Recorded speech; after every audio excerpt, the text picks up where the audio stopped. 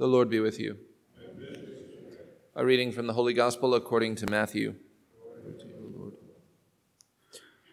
When Jesus heard that John had been arrested, he withdrew to Galilee. He left Nazareth and went to live in Capernaum by the sea, in the region of Zebulun and Naphtali, that what had been said through Isaiah the prophet might be fulfilled. Land of Zebulun and land of Naphtali, the way to the sea beyond the Jordan, Galilee of the Gentiles. The people who sit in darkness have seen a great light. On those dwelling in a land overshadowed by death, light has arisen. From that time on, Jesus began to preach and say, "Repent, for the kingdom of heaven is at hand." As he was walking by the Sea of Galilee, he saw two brothers, Simon, who is called Peter, and his brother Andrew, casting a net into the sea. They were fishermen. He said to them, "Come after me, and I will make you fishers of men." At once they left their nets and followed him. He walked along from there and saw two other brothers, James, the son of Zebedee, and his brother John. They were in a boat, and their father Zebedee, mending their nets, he called them, and immediately they left their boat and their father and followed him. He went around all of Galilee, teaching in their synagogues, proclaiming the gospel of the kingdom, and curing every disease and illness among the people. The gospel of the Lord.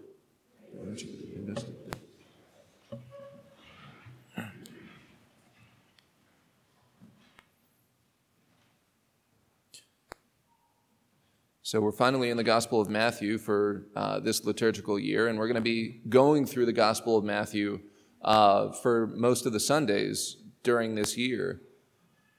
And we have here at the very beginning, we're in the fourth chapter of Matthew's Gospel, but we're really at the very beginning of Jesus' public ministry.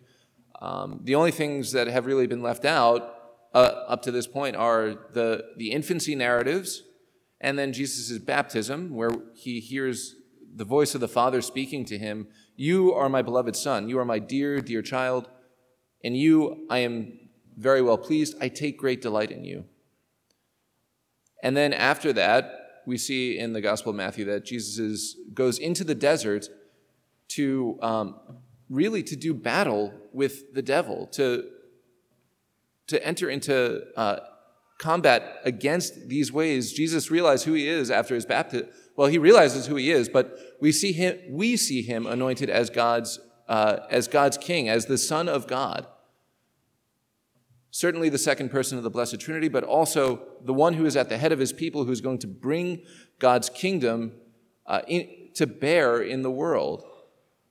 And part of the temptations that he deals with in the desert are all the wrong ways of going about this, when the devil is trying to tempt him to implement God's kingdom in ways that would really simply be shortcuts, and they would be contrary to God's purposes. And Jesus overcomes those. And so now we see him entering into the actual work of bringing God's kingdom about.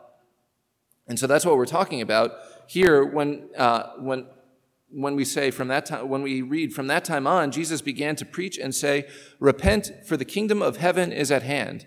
And so just a quick note, I think, especially in the contemporary world, we're tempted to think when we hear heaven, we think of it's that geographical place in the afterlife that's the good place. And so it's really far off. It doesn't necessarily have anything to do with this reality. Well, if that's the case, then what Jesus is saying here makes absolutely no sense. But actually, what St. Matthew means and what Jesus means when he's saying heaven is a way that Jesus' people at the time would use to give reverence to even the title of God.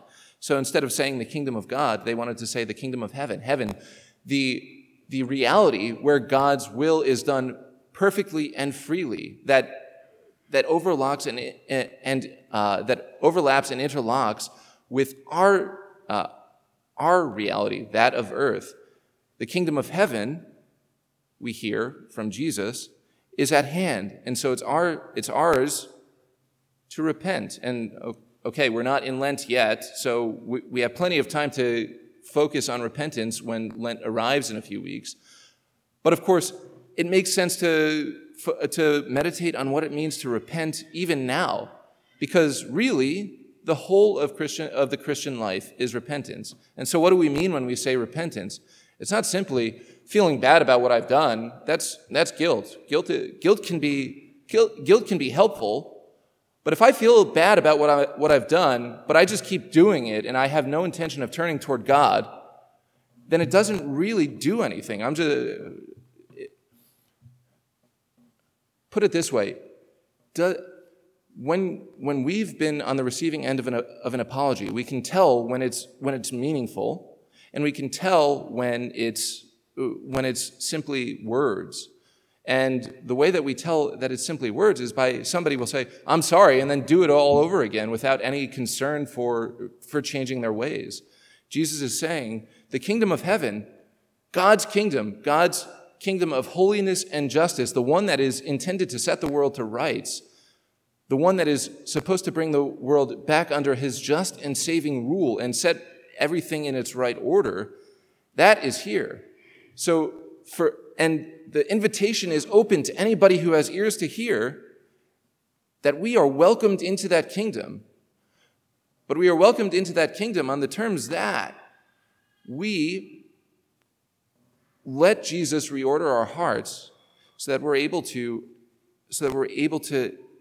take part in that kingdom, that our hearts can be set in right order so that they can stand in that kingdom of holiness and justice and bring that kingdom of holiness and justice to bear through our own lives, through our own actions. And so this call to repentance is for us to realize we've been going our own way. We've been going away from God. We've been going in a direction that's contrary to God's purposes, to his plans, not only for the world, but for our own lives. And he's saying, realize how exhausting, how tiresome that is, and turn around. Face your entire life, everything that you have and that you are, in God's direction, and follow after that, because that is going to bring the proper fulfillment to our lives. That is going to make us into the people that God is calling us to be.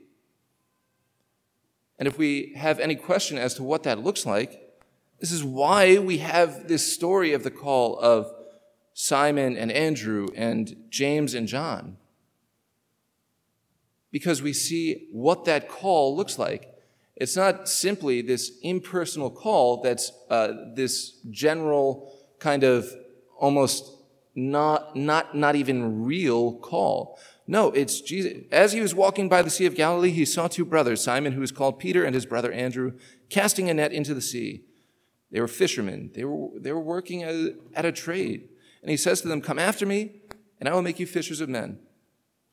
At once they left their nets and followed him. Again, he walked along from there and saw two other brothers, James, the son of Zebedee, and his brother John. They were in a boat with their father Zebedee, mending their nets. He called them, and immediately they left their boat and their father and followed him. This is what the call to repentance looks like. Jesus comes and meets us where we are, and he says, "Follow me." Stop spending your life in vain pursuits.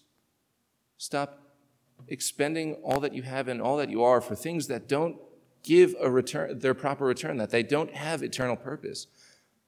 Instead, follow after me and my kingdom of holiness and justice. And we hear later in the Gospel of Matthew, "And you will find rest for yourselves, for my yoke is easy and my burden is light." This is the call that's issued to us as we're called to repent, to turn away from the things that draw us away from God and turn back to God. Jesus issues the invitation personally again and again, "Follow me. Follow me."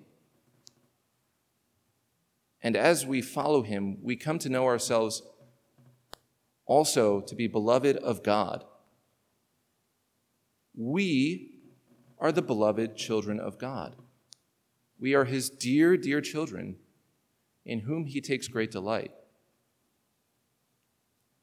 And really, that is the only thing that allows us to advance, that allows us to follow after Jesus, because we do not have the strength if we do not realize that we are loved and forgiven by God. Without that realization, without having that foundation of love that is able to sustain us even through the darkness that we see all around us, we're not going to be able to persevere. We're not going to have the strength to continue to follow our loving Lord and Master Jesus.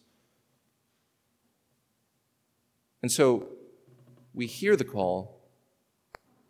We let Jesus enter into our hearts. We let the call that we see on the pages of the gospel come to life, have the full effect that it's intended to have, and reach into the very depths of our hearts. Let the light that we hear about in the prophet Isaiah and quoted again in the gospel passage, let that light shine into the very depths of our heart, so that filled with that light, we can shine in the darkness that we see all around us.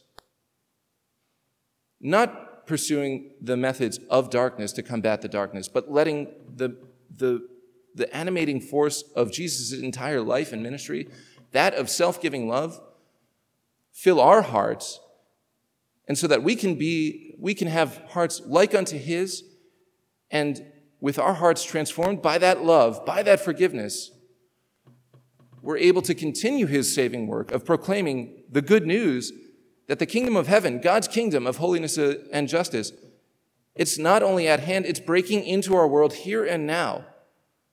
God is slowly but surely and faithfully bringing his kingdom to bear, first in and through our lives, in the very depths of our hearts, and through us, we, small creatures that we are, have a part in bringing God's kingdom to bear. He entrusts that work to us. And we're sustained by the love of God, which we encountered especially when we bring everything that we have and we are to this altar, so that we can be fed by his word made flesh, by his body and blood, filled with his very life and filled with his very spirit. Knowing that we're that loved and that we have that offer of forgiveness, it's ours, my friends, to continue every time we realize we're going in a direction away from God.